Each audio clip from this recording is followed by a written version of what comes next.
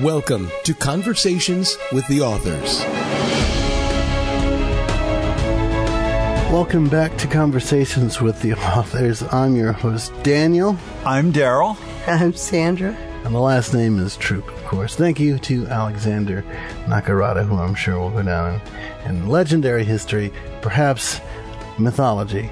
Today, we're going to talk about mythology. Let's say, Daryl, Sandy, Mom, Dad, let's say that an alien race decides to come to Earth 3,000 years from now. Mm-hmm.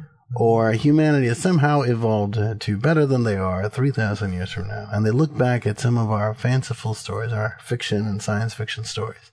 Will these science fiction stories today, will today's stories become tomorrow's mythology? And when I say mythology, ladies and gentlemen, dear readers, I'm talking not just about Greek mythology. I'm talking about this sub-genre of folklore, and which is, in fact, what mythology is. How Nicholas Became Santa Claus, novel that you've written, which just received a nomination for an award, correct? Mm-hmm. Correct. Yeah. Has all the elements you would find in mythology, but you also find it fits into other genres of writing. So what are your thoughts? My thoughts is that the story is a folklore, mm-hmm. and folklore, it's among traditional stories, right. But it's new, of course, and legend, mm-hmm. because it is based on a historical figure. Mm-hmm. However, we've taken it and we've fictionalized it greatly, on it and put a lot of fantasy in it. And we put a great twist on it. So I think it would be legend and folklore. I think so. And I think it fits into, and again, folklore, by, definition of mythos is mythology. And I think that it does, in fact, fit in this mythos because Santa Claus is the man, the myth, the legend. This is, Nicholas Claus, and you've got such great stories and plots and characters. And, it fits into, there are three, main subsets in mythology. There's creationism. Mm-hmm. And this is where, how myths explain how things were created. You have the hero myths, which explain the quests of heroes. I think that's what myths were supposed to do. They were to explain the world and teach moral lessons. And you have a lot of that happens. Divine in your story too. Define culture. Mm-hmm. Mm-hmm. You have explanations for nature. These nature myths, I would argue, in your story, which explains how the world of Nicholas works, why things work the way they do with your oddlings, with your aurora borealis, with how magic works, mm-hmm. And arguably how it affects things in our world in terms of why they work the way they do. So I think Nicholas fits. I think Nicholas fits. But you say it's both.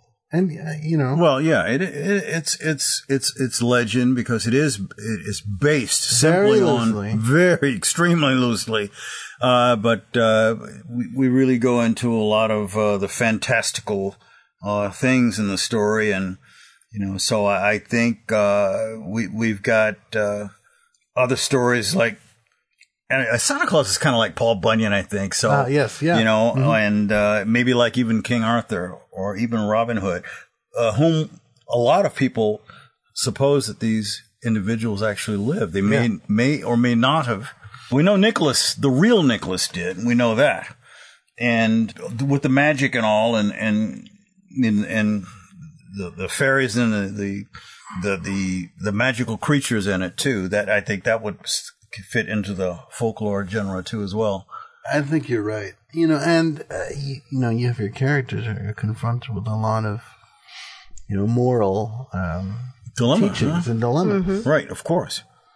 Which, again, fits into the genre. So, the story, it kind of begs the question a little bit. For instance, when you see the sun rising, is it the celestial body moving, around with the earth, or is this, a fiery chariot being pulled by a sun god, And that would be some of the mythos that, and not only in Greek mythology, but in American, indigenous Americans too as well. And there, you know what? Every culture has mythos. Absolutely. Every one. Okay. You know, Zoe this morning asked me if the sun was a lollipop that was being held up to make a dragon stop crying. Yeah, Zoe's, she's 3. 3. And so she was watching Cocoa Melons. So they have really, really wild imaginations. So, but they have to explain. People invent these things to explain things and how the world works. You know? So I mean, when I was a kid, I thought that the signals from the television set came through the plug in the wall. You know, how are these little people fitting inside this moving box? As a 4-year-old, I thought, well, this is how it must work. Right. You know, and I believe that. But we seem as human beings to have the need to know why something is, how it is, and how it got that way, and will it always be that way. When I was a kid, there was a kid show on that took place in a train station, and there was a jukebox. There was a radio that would play, and every once in a while, the camera would cut to the inside of this radio, and there are these puppets with instruments playing the music for the radio. So in my childish mind, I thought, oh, okay, that's how that works. Mm-hmm.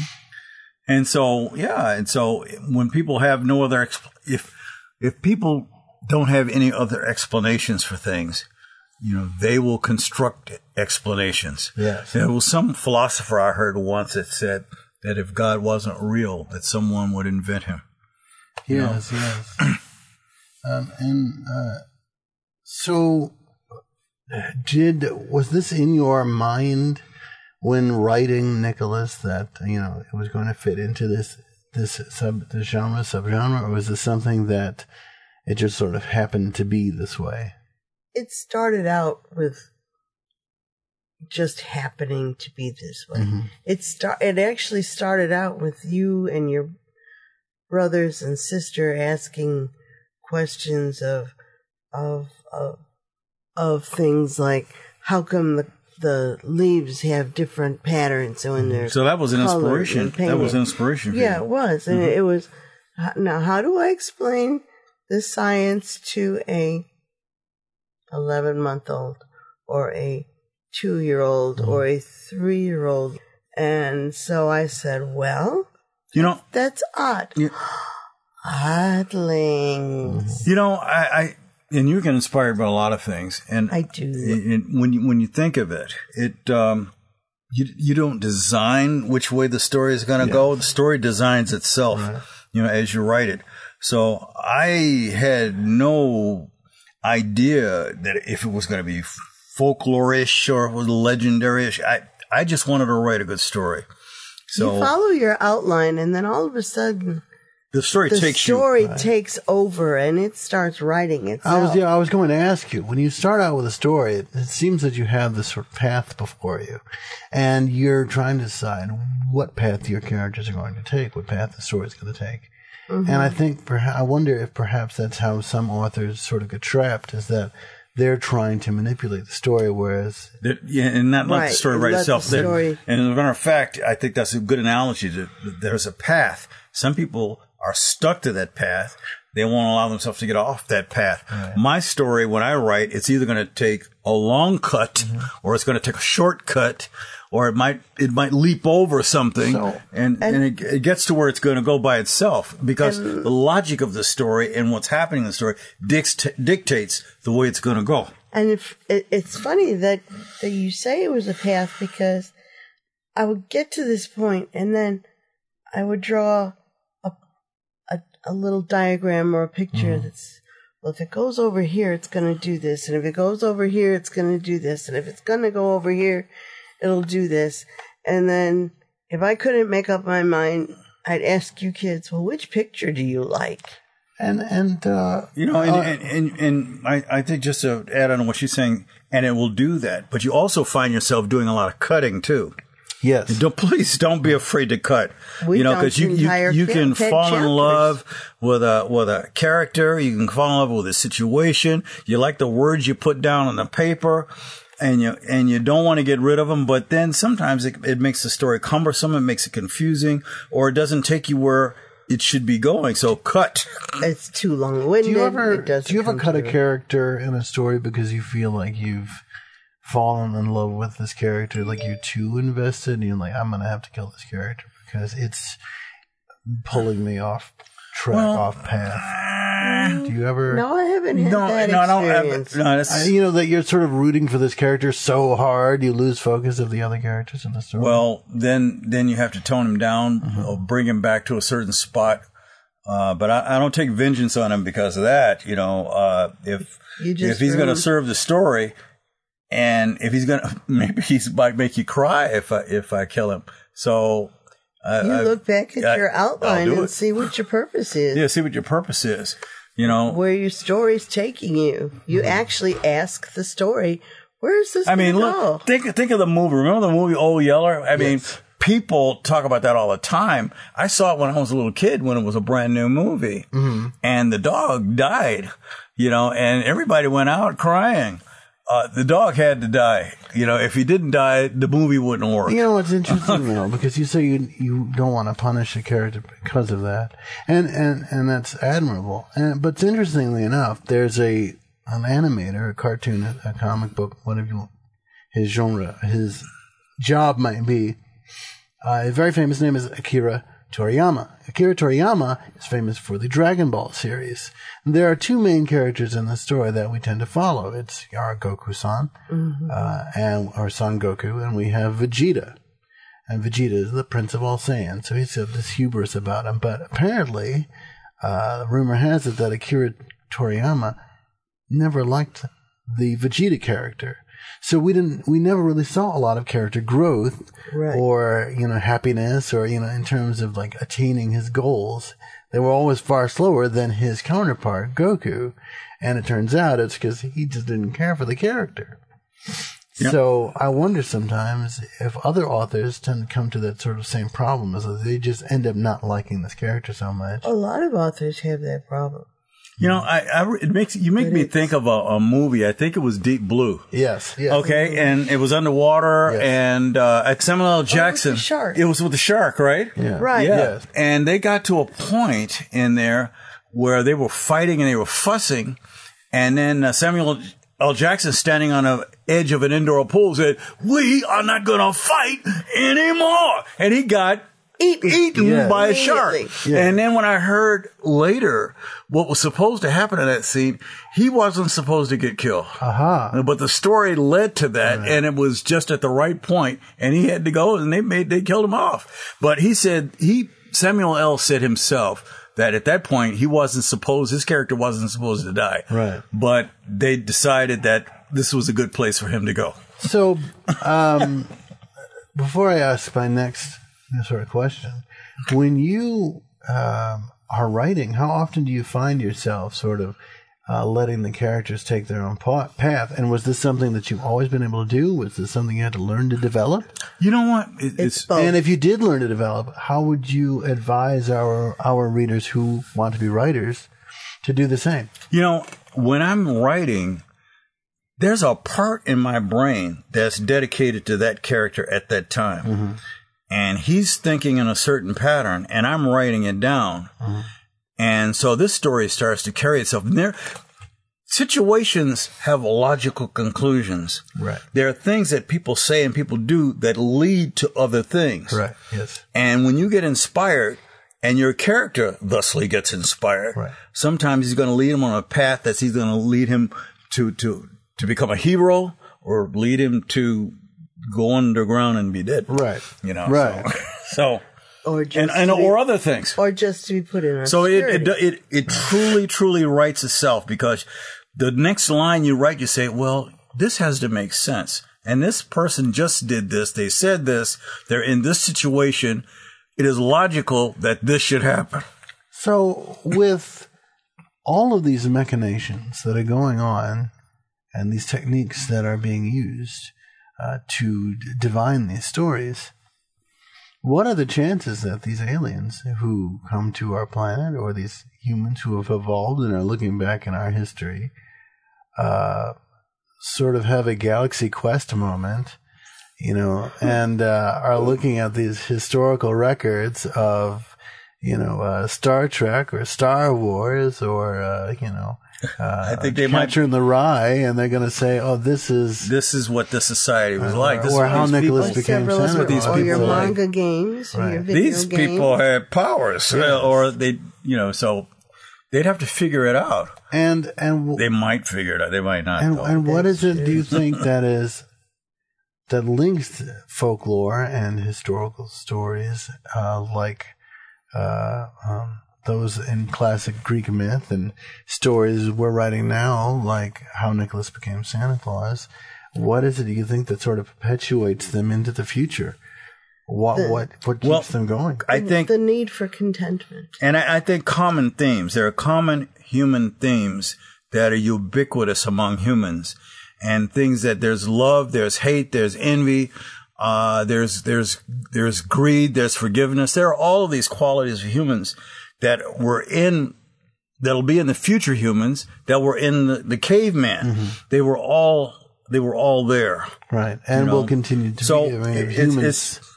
It's like before we could read in 1800s, before we could read hieroglyphics, mm-hmm. you know, nobody knew what those stories on the walls of those Egyptian temples were. And then came along a young man, I think his name was Champollion, mm-hmm, mm-hmm. and he was able to figure out hieroglyphics, mm-hmm. and they were able to read the stories. They were no longer, and some of them became amazing stories. Now we know about the pharaohs and mm-hmm. Of Egypt, their wars, mm-hmm. their celebrations, and their gods, and all of that, just because he was able to break that code. Right. And he did that with the Rosetta Stone. Right. Okay, when they found it. And so it just opened up a whole new world. And when we find that those stories are not unlike the stories we have today, we've got leaders, and we've got kings, we've got presidents who want a lot of what. Right. You know, the pharaohs wanted. And just like in Nicholas, mm-hmm. and how Nicholas became Santa Claus, there are kings, and there are wizards, and there are all these creatures, and there are these people who want a lot of stuff to want. Right.